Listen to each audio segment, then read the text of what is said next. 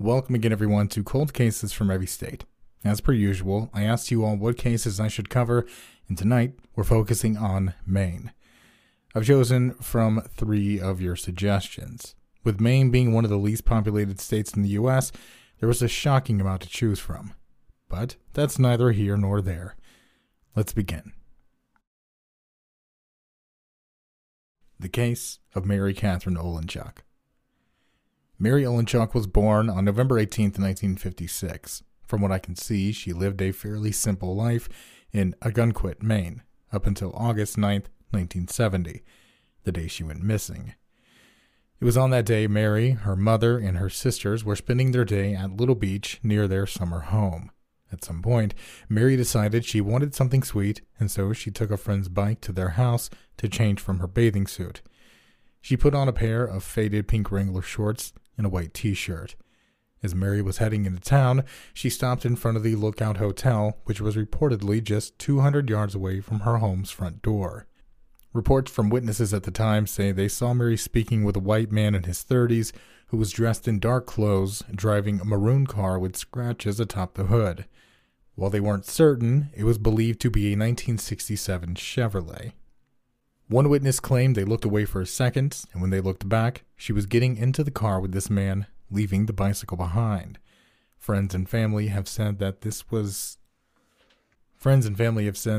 be unusual behavior for Mary.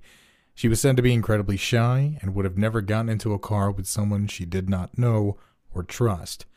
Of course, this is why it was believed Mary knew who her abductor was. Mary's abduction was reported to the police, though not to the public until 2 days after. The police, as well as Mary's parents, were under the impression they'd received some kind of ransom call. This never came, and so Mary's abduction was made public. Given the father's involvement in the military, he was a brigadier general, the military, FBI, and local police became involved. Flyers with Mary's smiling face were placed not only in Maine, but in other various states as well. Flyers were placed as far south as Delaware and even up north into Canada. 2 weeks passed, and the idea that Mary would be found alive began looking less plausible. A police officer's daughter said there was a strange smell coming from a nearby farm in Kennebunk, 10 miles from where Mary was last seen. Upon investigation, Mary's body was discovered covered up by piles of hay. She'd been strangled by lobster wrap, which is a rope with about a 1/4 inch diameter. There was no sign of sexual assault. There were no leads early into the investigation, and honestly nothing much to this day. One young man, 16-year-old Bob Walsh, came forward to report that he heard rustling in the barn around 1:30 or 2 in the morning as he and his friend were dropping off their fishing gear. He said he noticed a car near his family's motel just a few hundred yards away, start up and then drive to the nearby intersection. It idled for a short time and then drove off. Despite Bob never owning a car or even a license, locals began to call him Killer Bob, insinuating that he had something to do with the abduction or with taking Mary's life. There is no such evidence to support this theory. The one theory that everyone comes back to with being plausible is that someone did not agree with what Mary's father was doing. As we said, her father was a brigadier general in the Army. He was placed in charge of Operation Chase. Operation Chase, which stands for Cut Holes and Sink 'em, was one of the largest controversies of the time.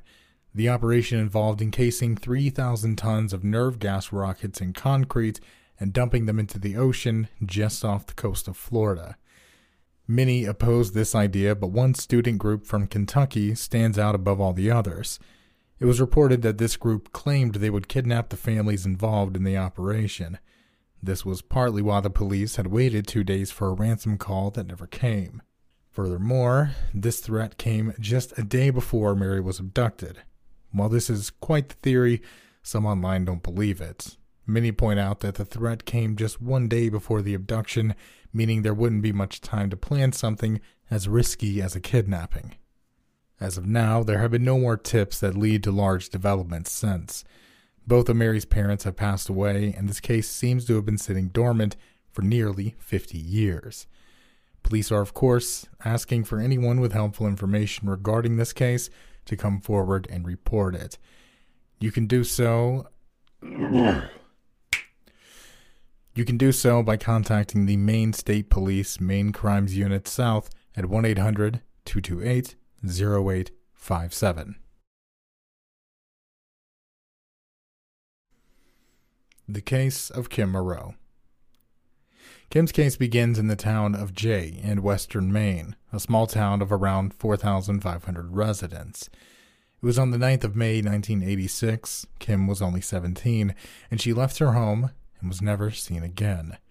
According to Kim's father, Richard, she was wearing a white blouse, blue jeans, and white top sneakers. She had a necklace with her boyfriend's class ring engraved into it reading, Mike 87. That day, Kim's father said that Kim and a friend, Rhonda Brayton, were out with two of their male friends who were both in their 20s, following their plans for prom being canceled. Later that night, around 11 p.m., Kim showed up at home for a short time before heading back out with one of the young men who were with her and Rhonda that night.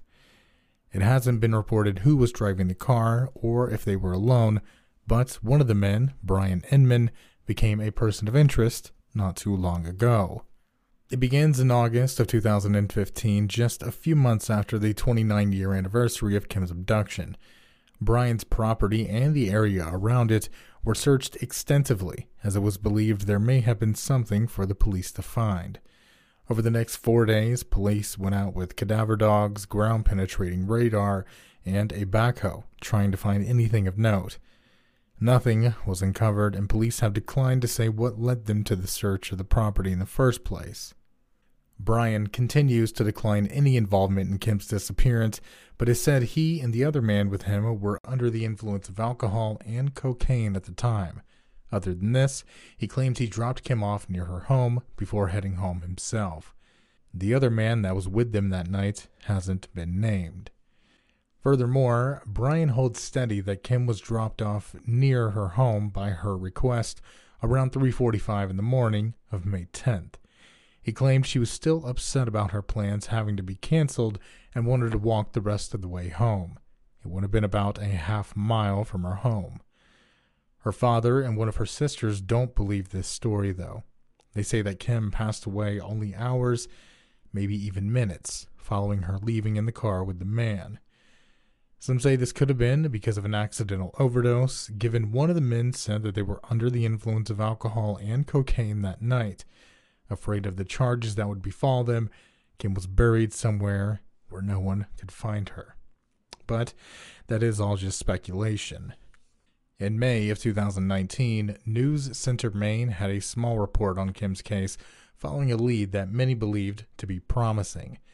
At the time of the report, police didn't say what the tip was, who reported it, or what the investigation would entail, but given that another dig was done at a different property the following month, it's safe to assume this is where that lead sent the investigation. The dig was more of an excavation, given it was a slab of concrete that was pulled up with the use of jackhammers. This slab, located on Route 4 in Livermore, was rumored to cover the burial site for Kim after she went missing. Just like the previous dig, however, nothing came up. Next month will be the 34th year Kim's case has gone unsolved. Her father still believes that someone knows what happened that night and is just too afraid to speak up. If you do know of anything that you believe can help police in this case, please do not hesitate to call the Maine State Police or the Livermore Falls Police Department.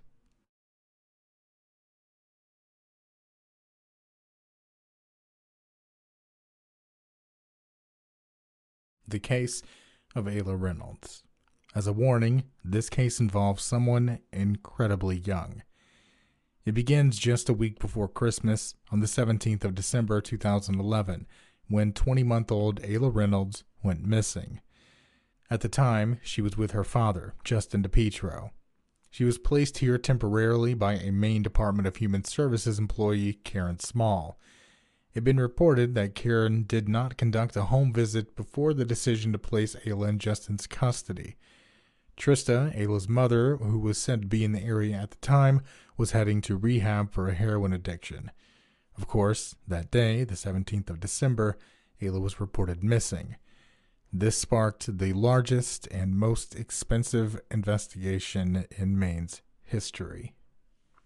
The search, unfortunately, only turned up more questions. Ayla, who was last seen wearing green polka dot pajamas with the words "Daddy's Princess" across the front with a soft cast on her arm, was not found. Justin's sister Alicia and his girlfriend Courtney Roberts were also in the home at the time and gave depositions as late as 2017. A search of Justin's home was done a month following Ayla's disappearance, in which police found blood in the home. It was said to be over a cup of blood, and much more than a small cut would produce. Justin had been accused of abusing the child in the past, but maintained that he had nothing to do with it, claiming he'd called the police after not being able to find Ayla the morning of the 17th. He says the last time he saw her was when he put her to bed that night.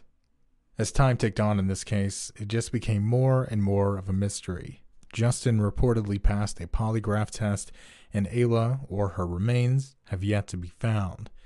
While she was declared legally deceased in 2017, her aunt Alicia and Ayla's grandmother believe she is still alive and was just abducted. An article from that year stated, "The child's aunt and her grandmother tell WCSH-TV they know Ayla was taken from the home and she is still alive somewhere. Justin also believes she was abducted." Ayla's mother is not so hopeful. She believes Ayla's father played a bigger role in this than is being let on. Trista filed a wrongful death lawsuit against Justin in 2017 following the anniversary of Ayla's disappearance. If you're unsure of what something like that entails, like I was, I'll try to explain it in the simplest way possible. A wrongful death lawsuit can be filed against someone when someone in their care passes away due to some kind of neglectful act, medical malpractice, or even if the victims had their lives taken intentionally. For example, in the case of O.J. Simpson, while he was found not guilty, he was still sued in civil court for the deaths of Nicole Brown and Ronald Goldman. In Ayla's case, this would fall under negligence. If the suit were to go through, Ayla's mother would be up for some kind of financial compensation, but she has said that this isn't about money, but more about trying to find out exactly what happened on the 17th of December, 2011. If you do have any information that you believe can help in Ayla's case, please don't hesitate. Police have said that this is very much an active investigation and any tips are incredibly helpful. Report anything you know to the Waterville Police Department at 207-680-4700.